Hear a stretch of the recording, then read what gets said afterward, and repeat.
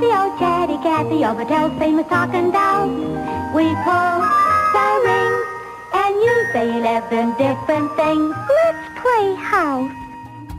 Ah, the commercials of the 60s, where creepy talking dolls were all the rage. That's some good No Sleep podcast material right there. And back in the 60s, buying those creepy dolls, or any other product, usually meant paying cash. Credit cards were pretty new back then, and not many people were charging their purchases. Fast forward to 2022, and lots of us use credit cards and carry credit card debt. Oh, curse all those creepy dolls I put on my card. But listen, saying goodbye to high-interest credit card debt is one of the first steps towards financial independence. But the interest month after month can feel like you're in a never-ending hamster wheel. That's where Upstart comes in.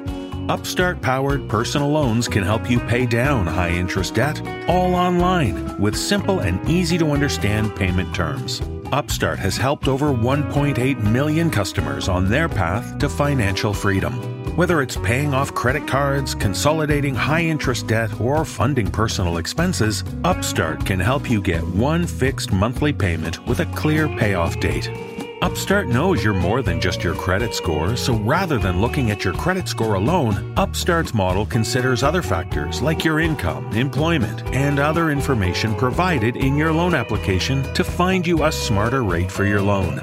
You can check your rate in minutes for loans between $1,000 to $50,000 without impacting your credit score.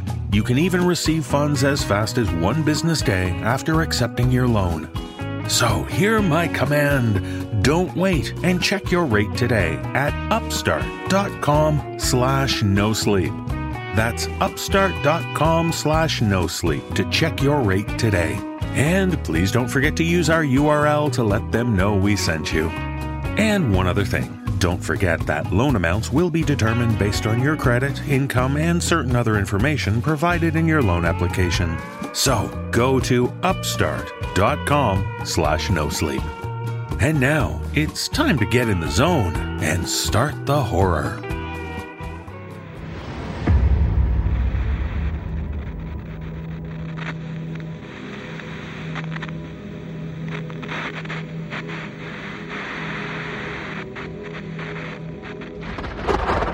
A particularly loud clap of thunder rouses Albert from sleep.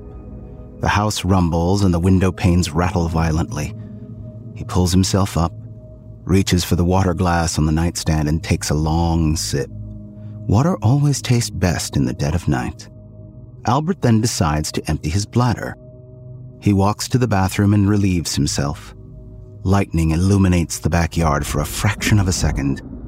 Albert nearly falls backwards as fear grips him. Did he see someone standing at the back gate? He walks to the back door, peels back the curtain, and flash. The yard's empty. Thunder rocks the house. Albert pads back to his room. It must have been his sleep-deprived brain playing tricks. Albert climbs into bed and closes his eyes. He feels his wife Mabel stir. Her arm drapes over him. Albert's guts twist. A damp, earthy stench creeps into his nostrils. A scream catches in his throat. Mabel's been dead for 10 years.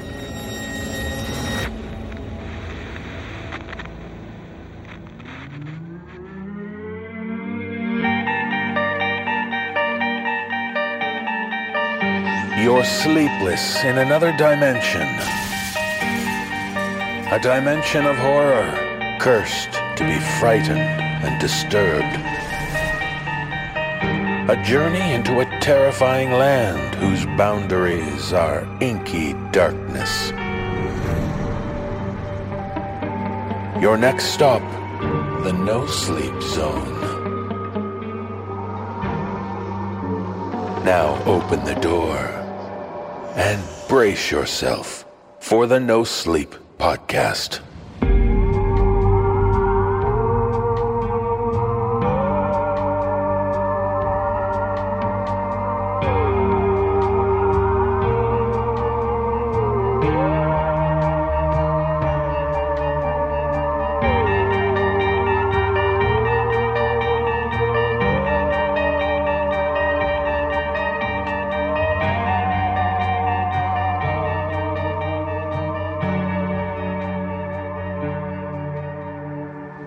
You're now in the middle ground between light and shadow. I'm David Cummings, and this is the NoSleep Zone. Skull and jaw from Rob. Thunder. They say it only happens when it's raining, and when creepy people are outside in your yard in the middle of the night. A rather enlightening tale from author Annalise Amelia Boyd, from the tale which was this episode's cold open, In the Dead of Night, performed by Mick Wingert. It's a beautiful day in the neighborhood. Well, I'm sure it is somewhere. You in your own home, feeling somewhat safe. The people who live next door or down the street. It's all so idyllic, so white picket fence, am I right?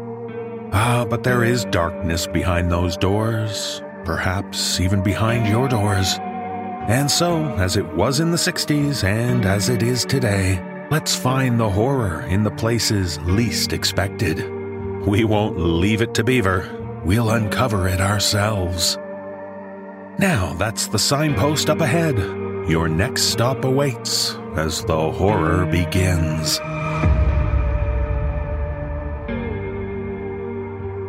In our first tale, we meet a babysitter. And when you combine a babysitter with a horror story, you might think she's going to tell the child a creepy bedtime story. But in this tale, shared with us by author Annalise Amelia Boyd, it's the young boy she's watching who shares a creepy urban legend with her. And in horror stories, urban legends are never real, right? Performing this tale are Sarah Thomas and Ellie Hirschman. So rest easy and enjoy your night babysitting. And don't worry about the legend of the Doghead Man.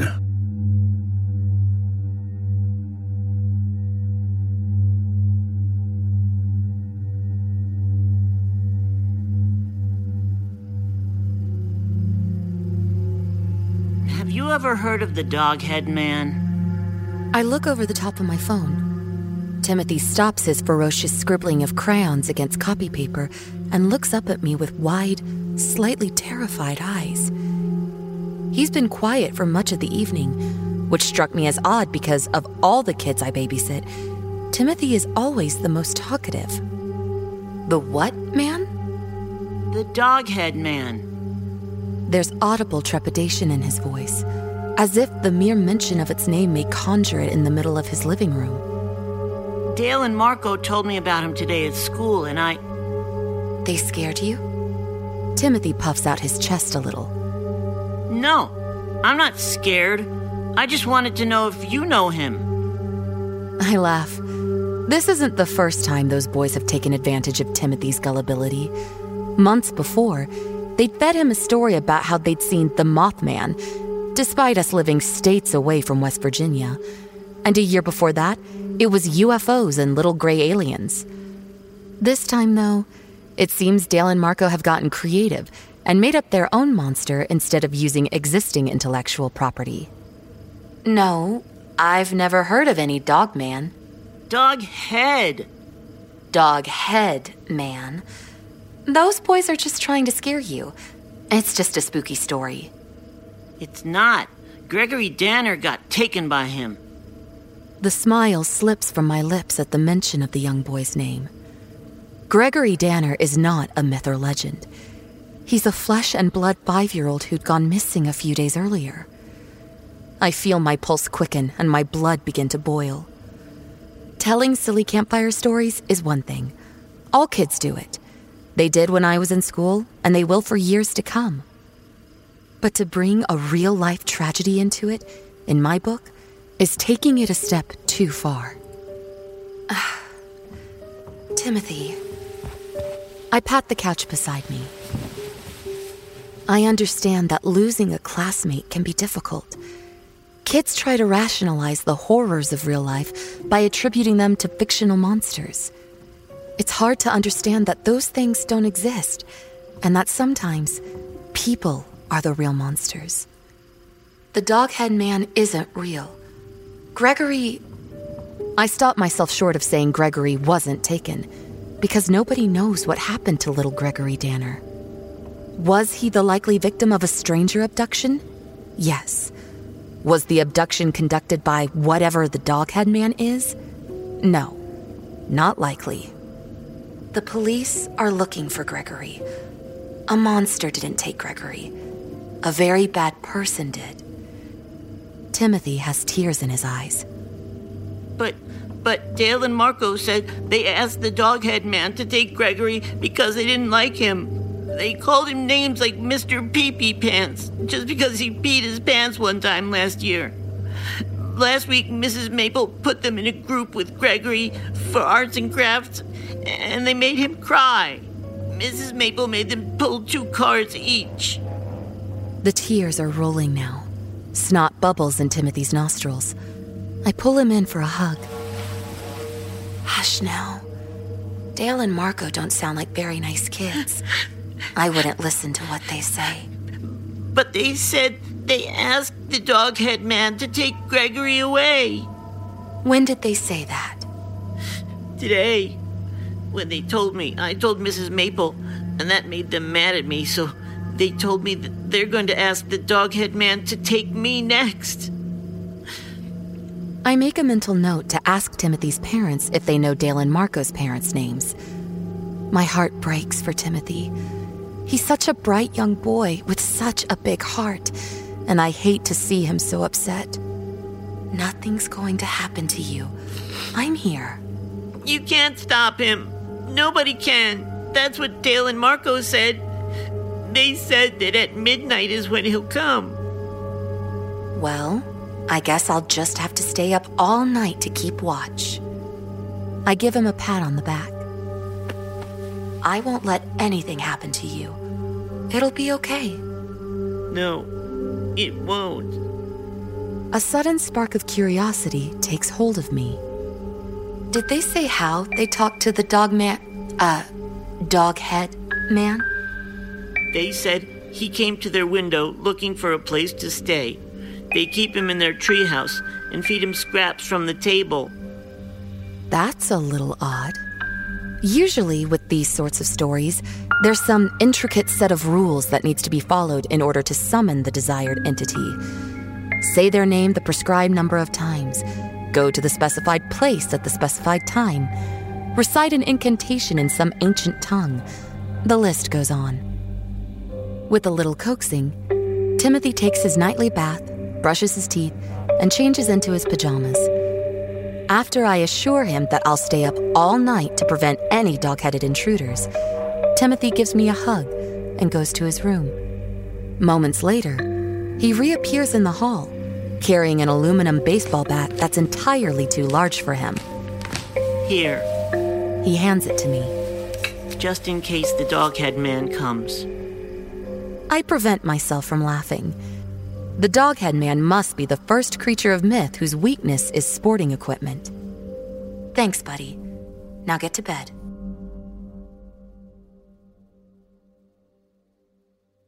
From the time I hear Timothy's bedroom door close until about midnight, I sit on the couch in the living room watching television. I devote little of my thoughts to the story Timothy had told me. I'd written it off as stupid playground tall tales. Anybody else would have too. That is, until I hear the scratching. At first, I don't think much of it. Timothy's house is old. It creaks, wood floors pop, pipes rattle and moan. But it persists. So much so that I lower the volume to my show to hear it better. It's a rhythmic scree, scree, scree. Had Timothy's family gotten a cat but neglected to tell me? Certainly not. The last thing a child would forget to share would be the addition of a new pet to the household. I stand and look about the darkened living room, scanning for anything that might be causing the sound. But the house is still and quiet, save for the perpetual scratching. Mice. It must be mice. It's an old house after all, I rationalize, as I feel the hairs on my arm begin to stand. I'm just letting that stupid story about the dog man or whatever get to me. Just to be safe and be the dutiful babysitter I am, I decide to check on Timothy before returning to my spot on the couch. I walk down the short hallway and stop in front of his ajar door. The sound is louder than it had been in the living room. With crystal clear clarity, I realize what the sound is. Something sharp moving against the glass. The breath catches in my throat, trapped behind the lump swelling there. My heart thrums in my ear, pounds against my ribcage. I want to run. I want to scream and run out of the house, but my thoughts return to Timothy. Stealing my nerves, I fling open the door and instantly wish I hadn't. Standing in the window just above Timothy's bed is a man wearing the bulbous head of an animal mascot. Floppy ears of matted gray felt droop down around its stupid, wide-open grin, showing off fabric teeth stained yellow. One plastic blue eye stares sightlessly forward. The other is missing, leaving a stuffing-filled hole in its absence. His eyes, his real eyes, stare through torn black mesh at the back of its throat, wide and wild. The animal head is all he's wearing. His skin is pale, almost white in the moonlight, ribs exposed and stomach distended. The nudity, though, isn't what terrifies me. It's what he's holding in his long, spindly fingers. A kitchen knife, and he's dragging it up and down the glass. I find my voice. Timothy! The boy sleepily looks up. Jesse? He turns, sees the doghead man, and screams. Get into the bathroom and lock the door! But Timothy's already in motion, out of bed and careening down the hall. The doghead man! The doghead man! I follow him, but not into the bathroom. I grab the bat that I'd leaned against the back of the couch and start for the door. Adrenaline pumps thick through my veins as I throw the front door open. I round the corner of the house to see the naked man in the mascot head still by the window. Hey, you! The dog head swivels dumbly towards me, flopping to the side the same way a confused animal would. He growls and begins to bark. You! I swing the bat as though preparing to hit a home run, except I wouldn't be knocking a ball out of a stadium. I'd be knocking this pervert's brain clean out of his skull. The man drops the knife and runs for the tree line, buck naked. I give chase, but only until his scrawny form is swallowed up by the dark of the woods. By the time I circle back to the front of the house, I can hear sirens.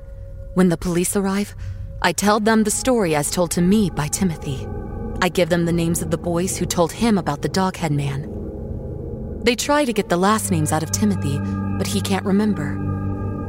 The knife's collected as evidence, to be dusted for latent prints, I'm told. Timothy's parents are contacted, and they arrive hours later. Only then do I leave for my own home, but I do not go to sleep. I wait for a call from the police. I wait for closure. I wait for assurance that the man in the mascot head has been found. Hours pass, and my phone finally chimes. The police find the home address of the twin boys, Dale and Marco, but not the boys themselves. A search of the treehouse in their backyard reveals a collection of old and half-eaten cans of food and Tupperware of leftovers, no doubt stolen from the boys' fridge. Most startlingly, they find Gregory Danner's backpack. The fingerprints don't come back to any known offender, but those prints have been found at the scene of several other unsolved child abductions in the area. They don't tell me anything else. It's an ongoing investigation, they say. I don't know who was wearing the mascot head, where he came from, or where he went. I don't know why he took Dale and Marco along with him. I'm told Timothy's parents are looking to sell their home, just in case the doghead man makes his return. Something tells me it'll be a quick closing.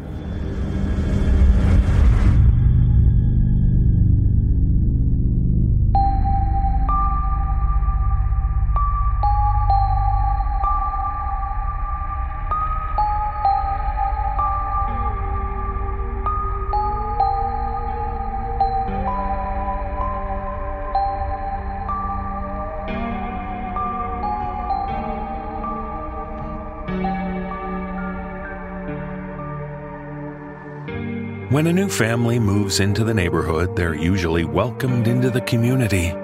But if they seem a bit odd and don't fit in well, it's easy for the locals to start making assumptions about them. Like in this tale, shared with us by author Thomas Diaz. We meet two teen siblings who start spying on the new family, and they find the family's behavior more and more disturbing. Performing this tale are Kyle Akers, Nicole Goodnight, Jeff Clement, Dan Zapula, and Mike Delgadio. So why not take them over a pie, welcome them to the area? How bad could it be to meet the Bickles?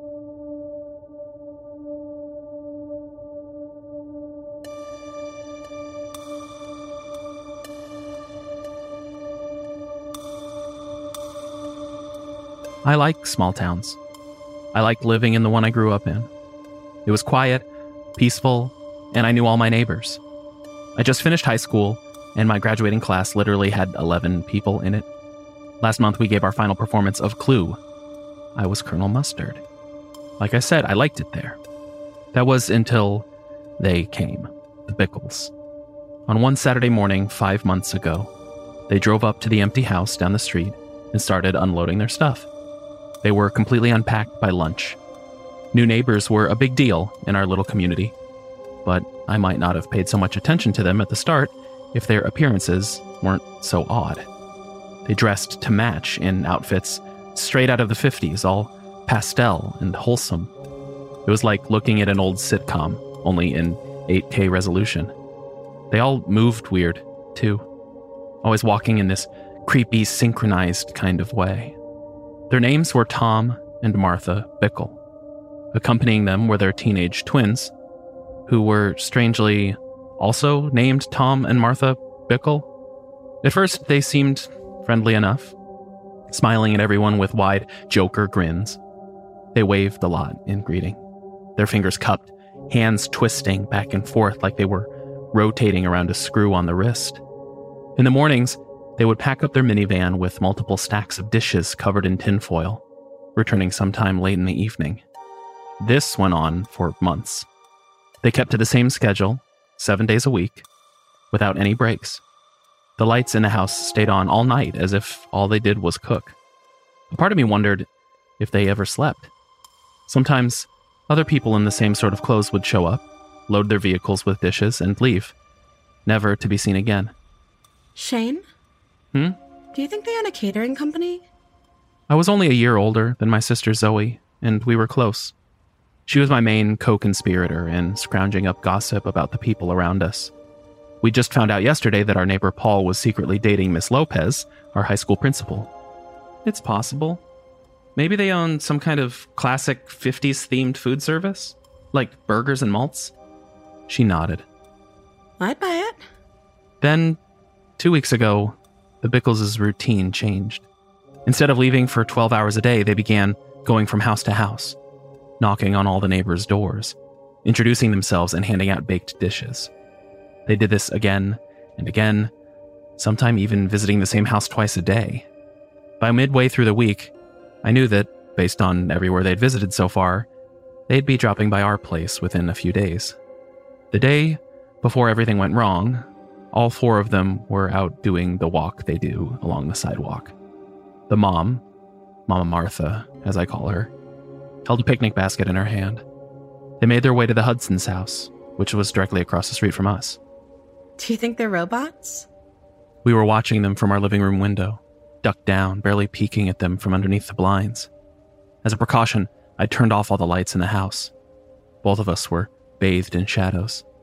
Too high-tech. I say bugged people. Ooh, that's a good one. The mother's the queen and the others are the drones? It's all I can think of. You got something better? Aliens. Nice. Duck, they're leaving the Hudsons. We both did, stooping down low beneath the window. We waited there with bated breath, wondering if they had passed yet.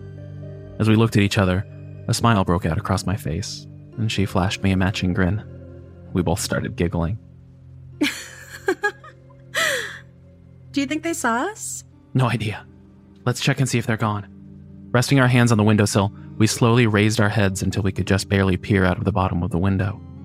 I let my gaze roam until I saw them. With the picnic basket gone, they seemed to be headed towards the Hudson's next-door neighbor, Miss Silva.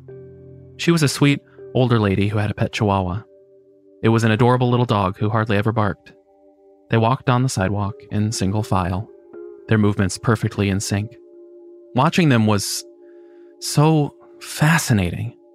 It made me feel like I was watching a lion give its prey that predatory look right before it pounced. I felt myself craning up closer to the glass. And in that moment, they all froze. It was as if someone had hit pause on them. 4 seconds passed. Then, in unison, all their heads snapped in our direction. Instinct told me to jerk myself down, but Zoe's hand caught my arm. Stay still. They can't see us. They went on, staring our way, even though they should have been seeing nothing but an empty, unlit house. Each had this odd, blank expression on their face. From this distance, I couldn't tell if they were blinking or not. It sure appeared as if they weren't. Papa Tom cocked his head. The seconds ticked by. None of us moved. It was like a standoff. Everything stiff and still, until our next-door neighbor Paul broke it by driving up in his Jeep and parking in his driveway. He called to Tom as he stepped out of the vehicle. Tom, how are you doing, man? You guys serving up anything delicious today? Papa Tom didn't turn. He smiled, though, and I could see the white flash of his teeth all the way across the street.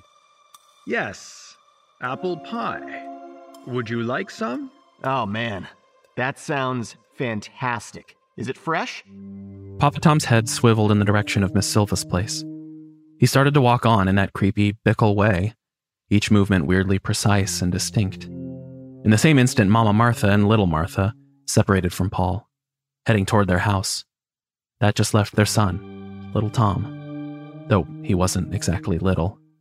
I'd say he was about my age. Just like his father, he was expressionless, his face blank and passive. What are you doing there, Sport? Waiting for my friends. They live there. He lifted a finger and pointed to our house. More precisely, to our living room window. My mouth went dry. Chills ran down my arms. The lights were out, I reminded myself. He couldn't see us in the dark. Paul knitted his brow. I don't think they're home there, buddy. Maybe you can come back later? He patted little Tom on the back. Little Tom didn't reply or even look at him. But after a moment, he shifted to his left and went home. Zoe and I stayed perfectly still for a few minutes longer, watching the empty street. Robots. Definitely robots. Or something worse, I thought. The following morning, a part of me wanted to thank Paul for what he had done. I mean, I know he didn't exactly do anything, but for some reason, I felt like I owed him. I'd already planned on heading over that morning anyway because Paul let me help wash his Jeep every Saturday. That, and I wanted to return this book my dad had borrowed. We'd had it for a couple months now. After grabbing Paul's copy of The Road, I made my way over to the kitchen and found Zoe sitting at the table with a bowl of cereal in front of her. She was glued to her phone, typing. Who are you texting? Faith. I'm asking her if she ate any of that food the Bickles brought over yesterday.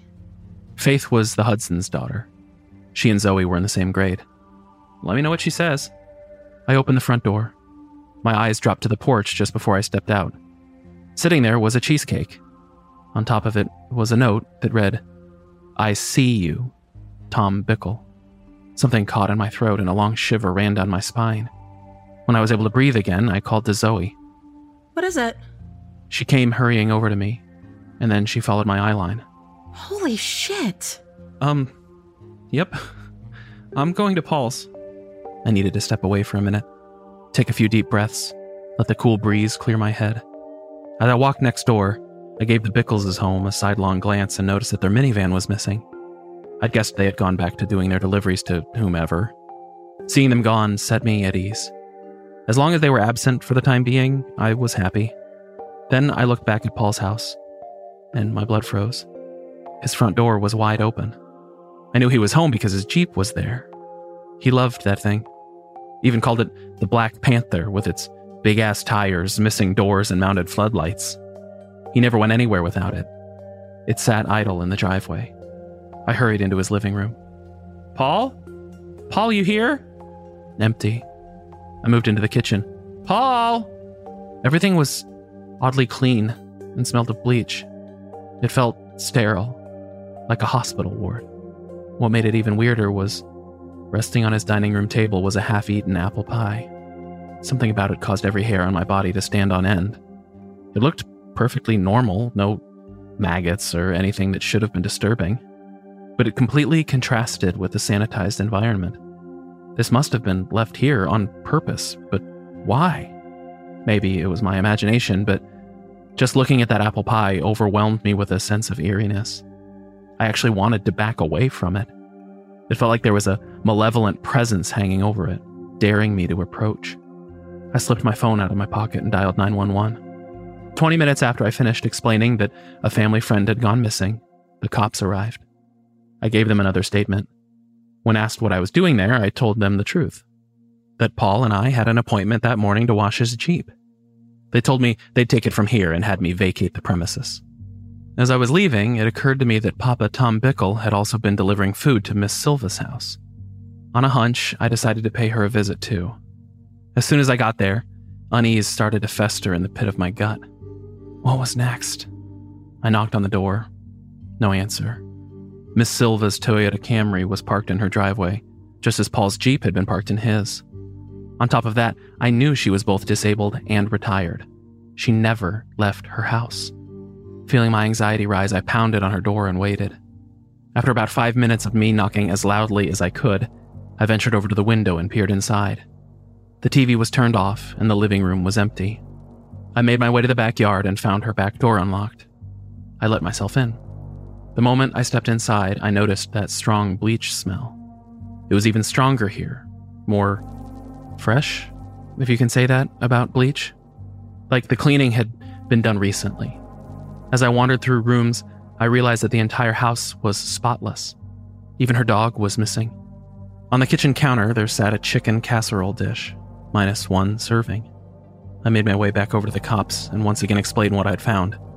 When they asked why I decided to go over there, I told them that I mowed her lawn every Sunday afternoon, which was true. They told me they'd follow up with me after they visited Mrs. Silva's house. Zoe started asking me questions as soon as I got home. Why are the cops outside? Paul's missing. And Miss Silva. What did Faith say the Bickles gave them yesterday? Wait, Paul's missing? And meatloaf, why? Did they eat it? She said they were going to save it for today. Why? Tell her not to eat it. What? I don't know. A feeling? With this intense look on her face, Zoe thumbed a text message to Faith. Her phone vibrated a second later. Her eyes widened upon reading it. Too late. Shit. Okay, you should talk to her on the phone tonight. Just to make sure. Just to make sure of what? Look, Paul's missing, and now Miss Silva, and the only connection is that the creepy-ass Bickles gave them food. Does it make sense? Hell no. But if you don't want her to end up missing too, just do it, okay? Zoe swallowed, visibly shaken. Fine. That night, I waited by the window. In my hand, I had a pair of old binoculars that my dad had bought me for birdwatching. Since the town was so small, there wasn't much to do. As for my plan, I didn't really have one. All I knew is that I had my trusty old bat waiting next to the front door. My dad strolled into the living room. You, I'm heading to work. Dinner is on the counter. Dad was a nurse who worked the night shift. The Bickles didn't give it to you, did they? Huh? The Bickles? No. Got it from Debbie. Debbie was our next-door neighbor. Dad often got food from her, but I never felt like it was fresh. It's pretty good. I gave her $20 for it. What is it? Bangers and mash, I think is what she said. It's some sort of British dish, with sausage and mashed potatoes covered in gravy. I bought it. Debbie, otherwise known as Miss Davies, was British. Okay. Thanks, Dad. Love you, kid. Hey, eat, okay? Your sister's already eating in her room. I will. Have a good evening. After he left, I totally forgot about the food and returned my attention to the Hudson's house. So far, it was clear. Every so often, I squinted over the Bickles. After I looked over a few times, I realized something was different. Though their porch light was on, all the other lights in their house were off. Where were they? I glanced down at my watch. It was 11:15 p.m. I took a deep breath and pressed the binoculars back to my face. There was a stir of movement behind a window at the Hudsons. My heart rate picked up. Behind me, I heard the sound of rushing feet, and then Zoe slammed into the room, eyes wide and face pale. Shane, the hut said something bad. I was talking to Faith on the phone, and then she stopped talking and started screaming, something's happening over there. Damn it! I was up, heading toward the front door. Grabbing the bat, I flung the door open and found little Tom waiting for me. Scared out of my mind, I took a swing at him. He raised a hand and caught the bat without even blinking or taking his eyes off my face. With a solid yank, he ripped it out of my hands and hurled it away. It went skittering uselessly across the floor. Before I could react, his hand snapped to my throat.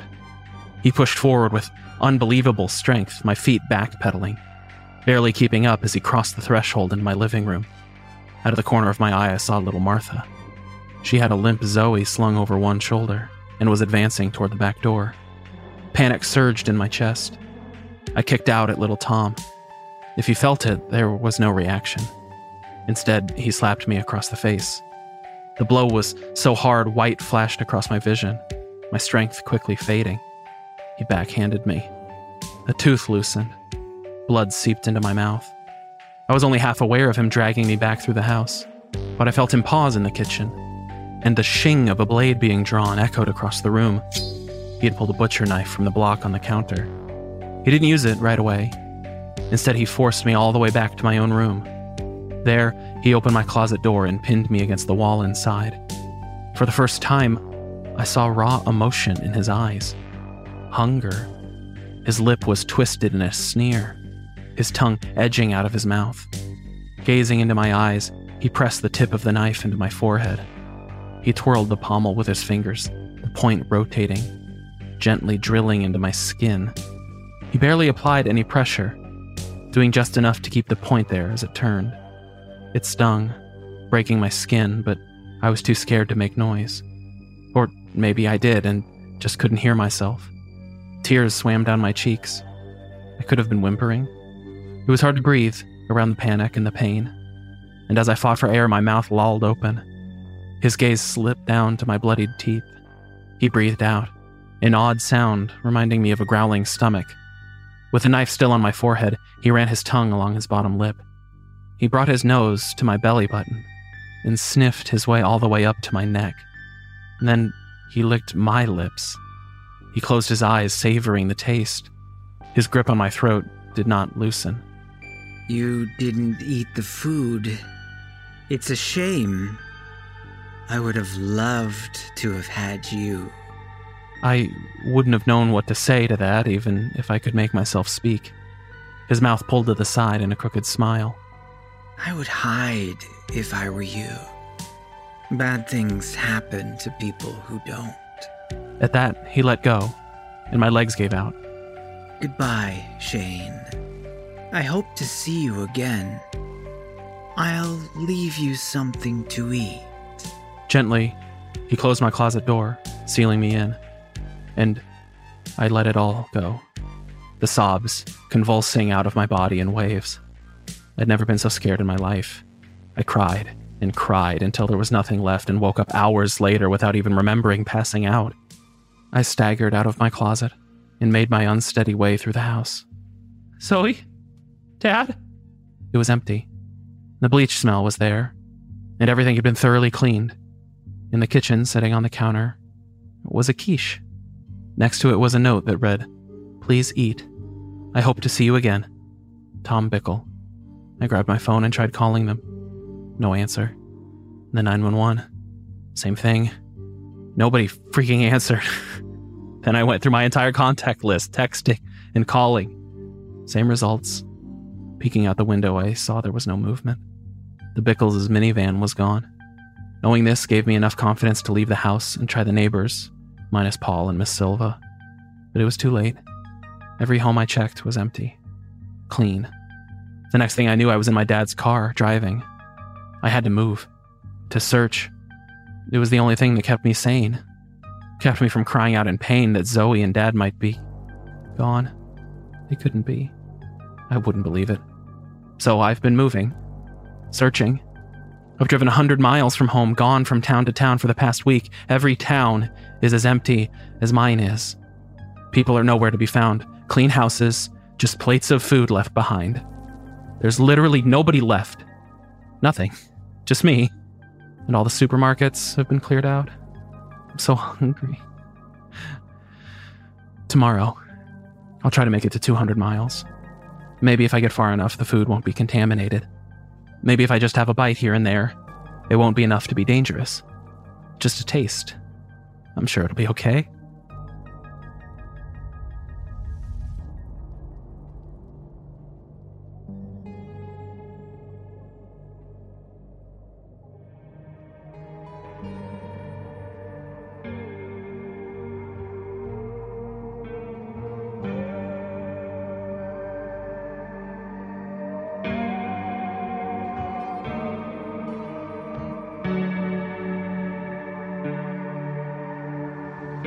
When you're married, it can be a wonderful thing having someone to share your love and joys with. And conversely, it can be horrible to discover an unfaithful partner. That's what we learn in this tale, shared with us by author Joseph Davis. When a man discovers his wife is cheating on him, he knows he must confront her to find out every awful detail. Performing this tale are Graham Rowett and Kristen DiMercurio. So try not to jump to conclusions. Talk to your partner and learn the truth before you assume you're dealing with the affair.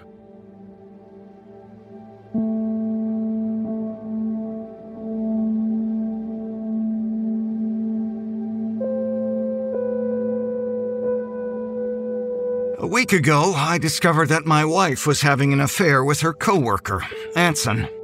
According to their texts, the nights that she was staying at the office to catch up on work were actually the nights that they'd spend screwing each other and laughing at how much of a moron I was. She covered up her tracks pretty well. But one night she came home late, and when I greeted her at the door, I noticed a faint scent of aftershave hovering in the air around her neck. After a few days of deciding whether I was onto something or just being paranoid, I went through her phone and found the answers that I needed. Chloe and I shared 2 years of a good marriage and 4 of a bad one, so I wasn't exactly shocked at the discovery. That being said, I still felt obligated to kick Anson's teeth in. In this day and age, if someone wants to find you, it's only a matter of time. An afternoon of research and a little subterfuge on the phone with Chloe's coworkers, and I found myself standing outside of Anson's apartment door. It was late, and the halls were quiet. Before knocking, I placed my ear against the door and listened to make sure that he was inside. It was noisy in there. It sounded like he was unwrapping plastic and using power tools to build something. New furniture, I assumed. I was surprised that no one had banged on his door to complain, but I gladly accepted the role and pounded my fist in groups of 3. Eventually, I stopped knocking to listen again. The apartment had turned silent. "Open up, fucker!" I banged until an old lady from across the hall cracked her door open and stared at me with silent disgust. I gave up and went home. Later that night, I sat at our dining room table, waiting for Chloe to return from an overnight business trip. I couldn't stand her face anymore, but I figured I could catch her in the lie and get her to admit what she had done if I pounced on her as soon as she walked in the door. At around 1 a.m., she strolled in with a glowing smile and a bottle of wine in her hand. "Where have you been?" I asked, already knowing the answer. What do you mean, babe? Don't you remember? I was on a business trip in Chicago. I couldn't believe that she was lying to my face.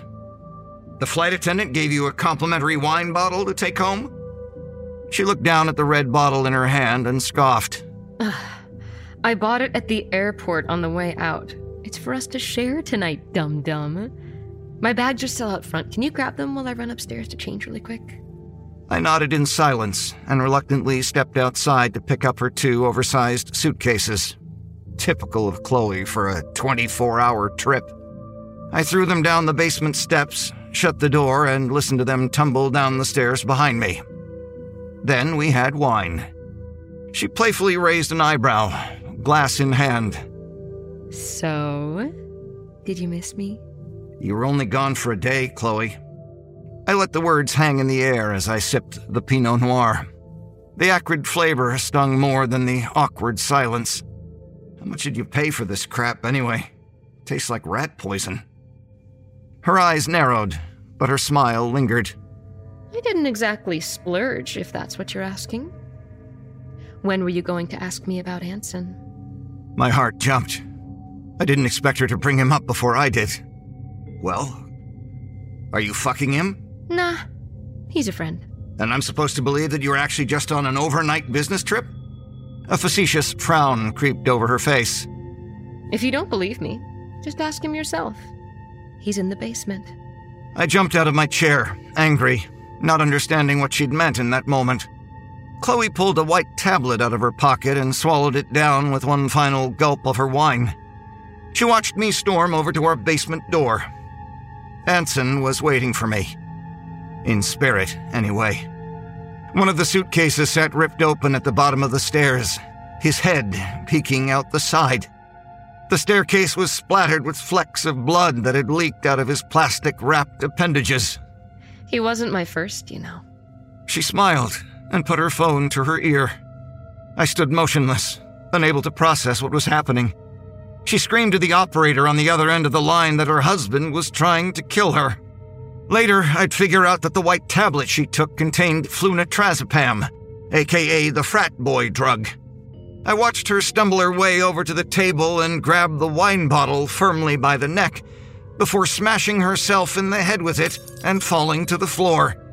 A fountain of blood ran down her face, and she laughed hysterically.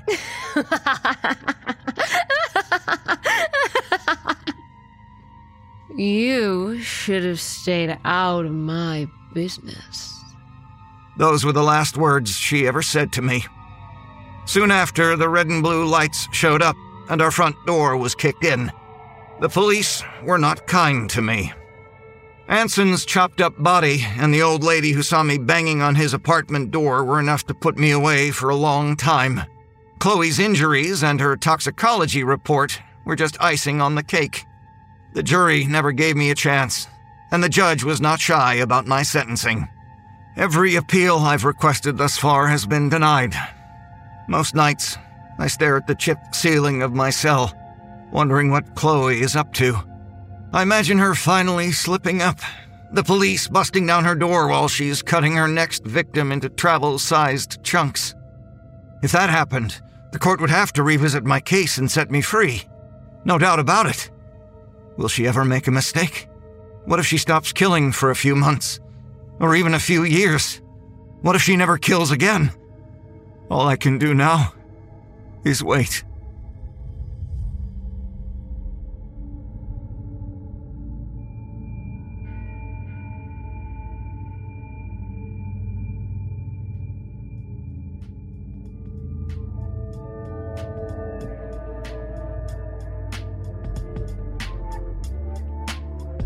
Boy, they say marriage is for better or worse, but sheesh, not that much worse.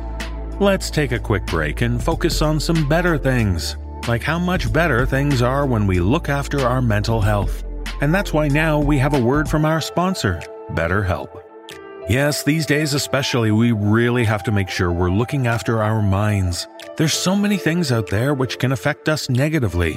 How we care for our minds affects how we experience life. So it's important to invest time and care into keeping our minds healthy. Supporting our brains to keep them healthy can be as simple as learning a new skill, a language, or doing daily puzzles. And there's also BetterHelp online therapy. Personally, therapy has given me ways to see things in a new light. I often struggle with my mind assuming the worst about my life. Negative thoughts, imposter syndrome, stuff like that. Therapy has helped me acknowledge the positive things worth focusing on. And speaking with a BetterHelp therapist can help you in similar ways. BetterHelp is online therapy that offers video, phone, and even live chat-only therapy sessions, so you don't have to see anyone on camera if you don't want to. It's much more affordable than in-person therapy, and you can be matched with a therapist in under 48 hours. Our listeners get 10% off their first month at betterhelp.com/nosleep. That's betterhelp.com/nosleep. And now, let's get back to the horror so I can tell you about the great neighborhood I live in. Living in a neighborhood can be so much better if each of the residents takes pride in and works hard to maintain their property. That's why some people choose to live in a neighborhood with an HOA, a homeowners association. And in this tale, shared with us by author J. Christopher, we meet an HOA president who shares with us the ups and downs of dealing with people who aren't keen to always follow the rules. So join me as I share this tale with you. I'm sure you'll start to empathize with people like this man in his difficult role as he deals with the burden of leadership.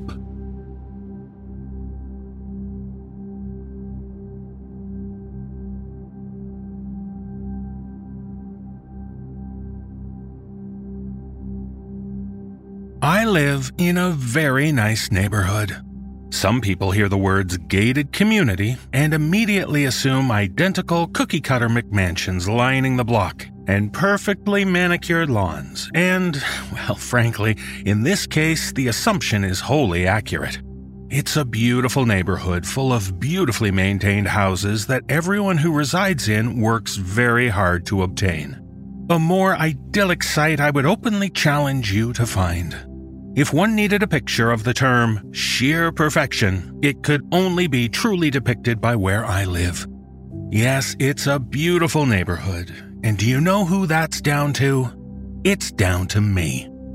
It's a dirty job being head of the homeowners association, but someone has to do it, and frankly, I'm glad it's me. Unanimously elected 5 years running, and I can't say I blame the other residents. They know I'm the best one suited for the job.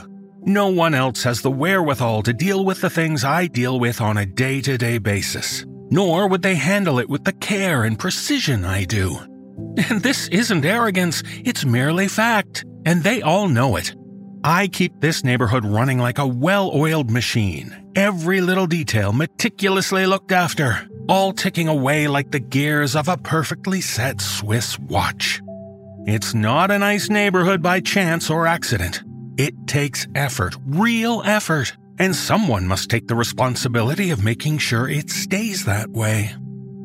Now, I'd be lying if I said my position has made me particularly popular amongst the residents of the community. I can't say I don't sympathize with them. No one really likes authority, do they? I understand that no one likes to be told what to do with their own property, that they have to trim their hedges to a regulation size and shape, which is what is best for uniformity and aesthetics, of course, or that the mailbox they've chosen to install, without even attempting to seek the proper clearance for it beforehand, needs to be replaced with a different model. I fully understand how frustrating it must be to have someone dictating the acceptable amount and placement of holiday decorations. I mean, who wants to see gaudy or badly placed decorations on a day one should be happy and celebratory? I can only imagine how they must scoff at the seeming audacity to be levied with fines thereafter, should they refuse to comply with the rules. I fully understand and embrace their feelings, I do. But, as stated, someone has to be responsible for keeping this neighborhood in pristine condition. They're all happy to live here, but no one wants to take on the responsibility of maintaining order. Really, they should be thanking me for all that I do. The amount of effort and time I put in on a day-to-day basis just to make this a decent community in which to live. Besides, I'm not a monster. When the rules are followed to the letter, as they should be, I do my best to show my appreciation and reward them. It's not all finger-wagging and admonishments.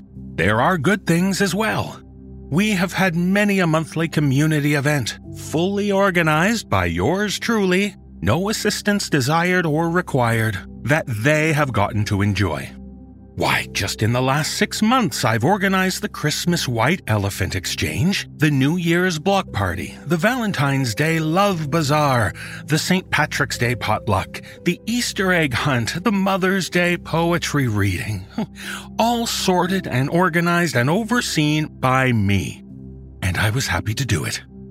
I try to be just as much the generous good guy as the perceived bad guy. But no one ever seems to truly appreciate my efforts. there are still those that seem to think it's okay, no matter what I do, to flout the rules. My mother always used to say, if you give someone an inch, they'll take a mile. And I'm loath to admit that she was absolutely correct. Take this very moment, for example, as I'm attempting to organize the annual 4th of July barbecue. Oh, goodness, it's such a lovely event. We set up a nice big table in the cul-de-sac. All the men get to show off their grilling skills, and the ladies their aptitude at side dishes. There are appropriately tasteful yet patriotic decorations set up, and I create fun, historically educational games for the children. I even lead a pre-dinner saying of the Pledge of Allegiance for everyone. Oh, it's a wonderful time for one and all. I make sure of it. We all get to come together as a community to celebrate our freedoms and privilege. The privilege to live in such a wonderful community, in such a wonderful country. I look forward to it every year. I truly think it may be my favorite of the yearly events. This year, however, I'm having a hell of a time focusing on my organizing duties, all because Mr. Racine, over in number 419, has yet again ignored the flyers that I'd spent an entire afternoon carefully typing, printing, and distributing to the residents about acceptable decorations. The flyers clearly stated that everyone is allowed a single American flag to be displayed on their lawns, no larger than 3 feet by 5 feet on a 20-foot pole. That is the standard for a residential display flag. Everyone knows that, and even if you don't, the most casual visit to Google will confirm that information. Mr. Racine should know that. He, of all people especially, should know that, having served. Just because he's a veteran, which he's yelled at various neighbors many times at volume when they've tried to warn him of the potential consequences of his actions in the past, he seems to think he's allowed some level of extra special privilege. Now, don't get me wrong, I wholeheartedly and absolutely support our troops, especially at this time of year. But you would think that if anyone would understand the necessity of rules and order and structure, it would be him. It's not like I made it difficult for him. The flyers even contain the information for a company that would come and install the pole for him, and the exact spot that is the appropriate chosen location. Absolutely no impediment to just doing what is requested should have been present in any of this. But what has he done? Certainly not what was asked of him. Oh no, not by a long shot. I can see it from my kitchen window as we speak. Clearly a 5-foot by 8-foot flag on a 25-foot pole. I can clearly see it waving higher than the flags on either side of his home, and it is glaringly obviously too large. And if that weren't bad enough, it's in completely the wrong spot. I clearly specified exactly 3 feet in front of the house and 2 feet away from the walkway. Everyone got the same flyer, the same specifications. Everyone else followed them to the letter. Oh, but oh no, not Colonel Racine. I know, I just know he did it on purpose, just to vex me. Oh, the nerve, the sheer nerve. It's not as though there's no reason for the rule. His flag and flagpole are completely out of place. Too tall, too big, misaligned. Oh, they completely destroy the sightline down the entire left side of the block. It's an eyesore, a complete and total eyesore. It is infuriating. Honestly, I don't know what his problem is. This is the 3rd time he's blatantly disregarded the regulations. Ugh, what a bother. What an absolute annoyance. Am I not busy enough? Is that what he thinks? Must there be one more thing to do on my never-decreasing lists of things to do? Now I'm forced to levy a fine. Again, and a heftier one than last time. I mean, what else can I do? This is his 3rd infraction. 3rd!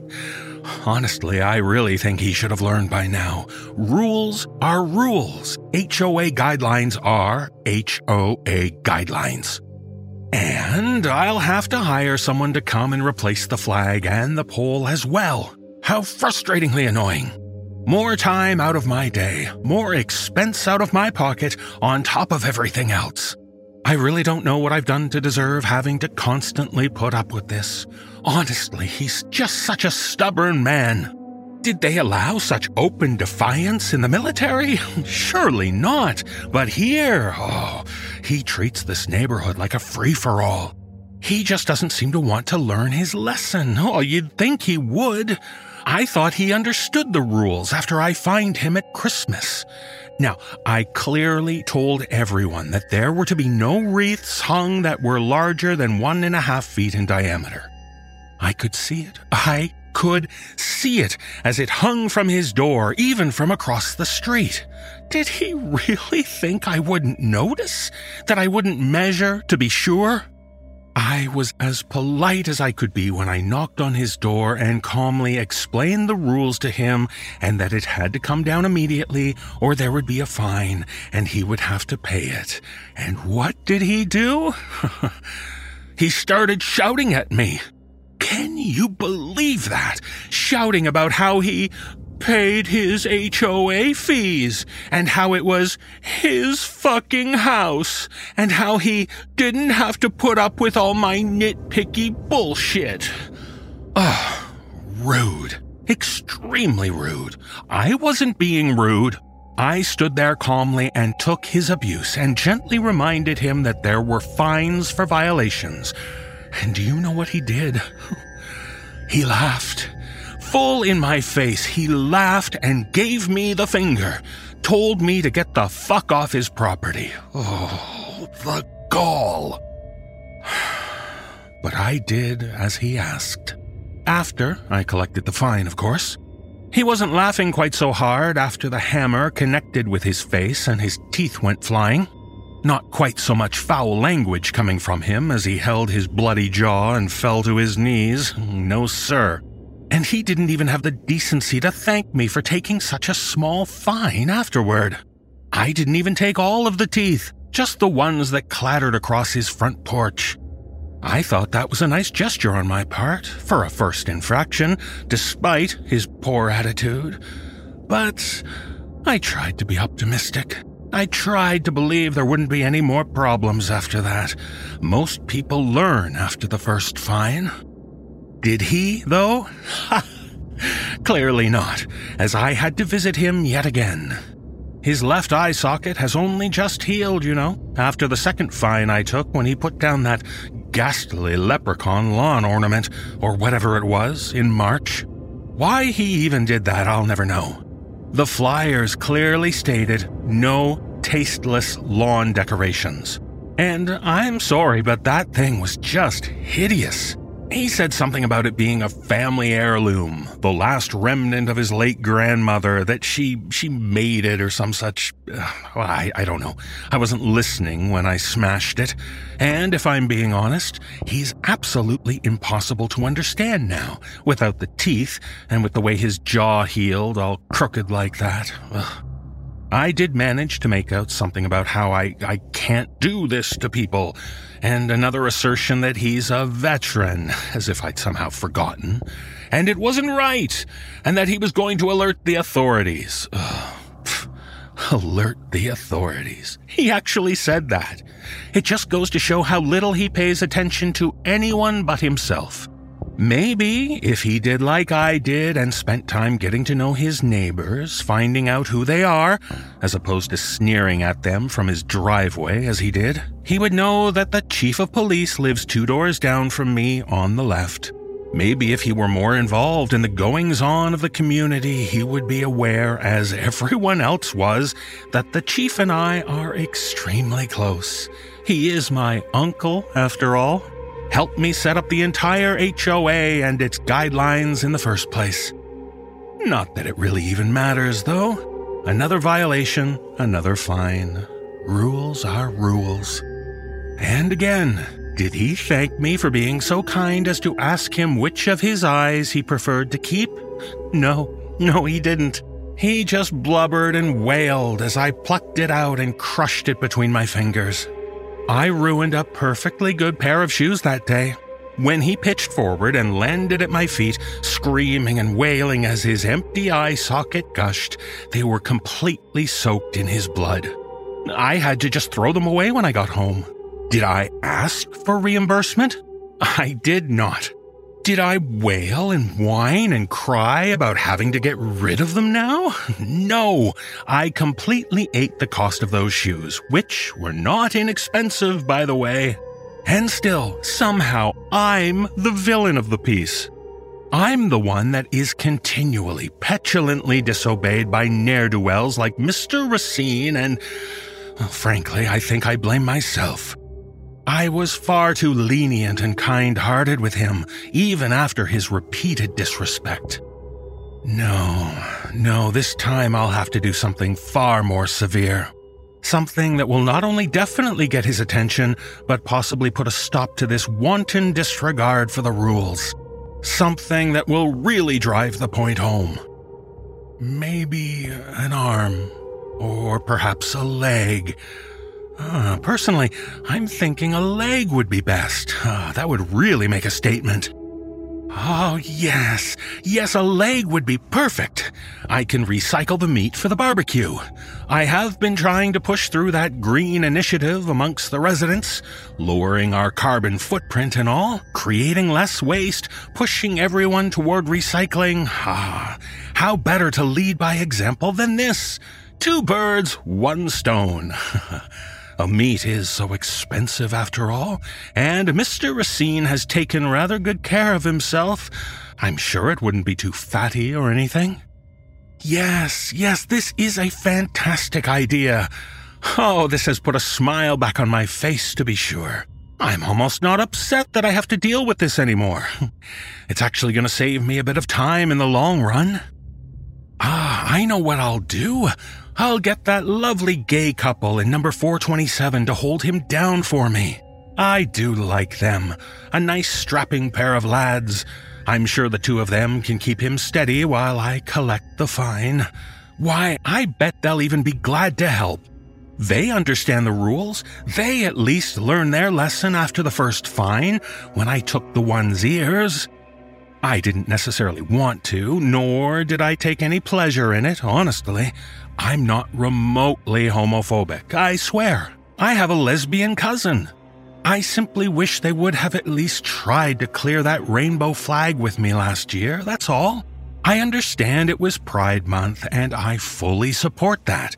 All residents are equal and respected, but the order of the neighborhood must be maintained.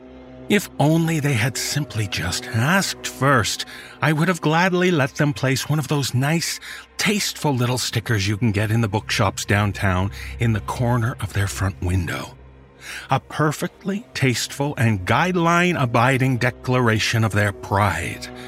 Like I said, I'm not a monster.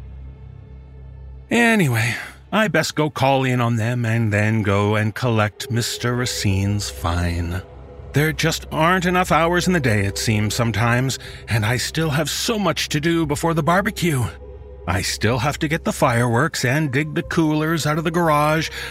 Oh, and I have to pay a visit to the Millers in number 415. Yes, about keeping aware of the noise pollution ordinances. Honestly, they simply must keep that baby of theirs quiet after 8 p.m., or I'll have to collect another fine as I did with their first child. Ugh, that horrid little boy. Always vandalizing the sidewalks with his garish chalk graffiti. It'll wash away in the rain, they said. Yes, and until then it'll be there baking in the sun, defacing the pavement like the tagging of an inner-city delinquent and making the neighborhood look like an unsightly mess. I made sure he paid for it, though. If anything, I think it helped, really. Surely the Millers will now pay much more attention to teaching their other child a proper lesson in respect and personal responsibility. His infraction, his fine. Rules are rules, after all. Everyone must follow the rules, even the children. It's Well, yes, it's unfortunate he couldn't recover from his fine, but consequences are the natural outcome of disregard, as my mother used to say. Hopefully, a quick word from me today might motivate them to nip this problem in the bud before things turn unfortunate again. Oh, and I have to ask Janine about her apple pie recipe while I'm there. Oh, it was positively divine at last year's barbecue, and I simply must know what she does with it. So much to do. So many things to take care of. Busy, busy, busy. My work is never done. Still, it's worth it to live in such a nice neighborhood.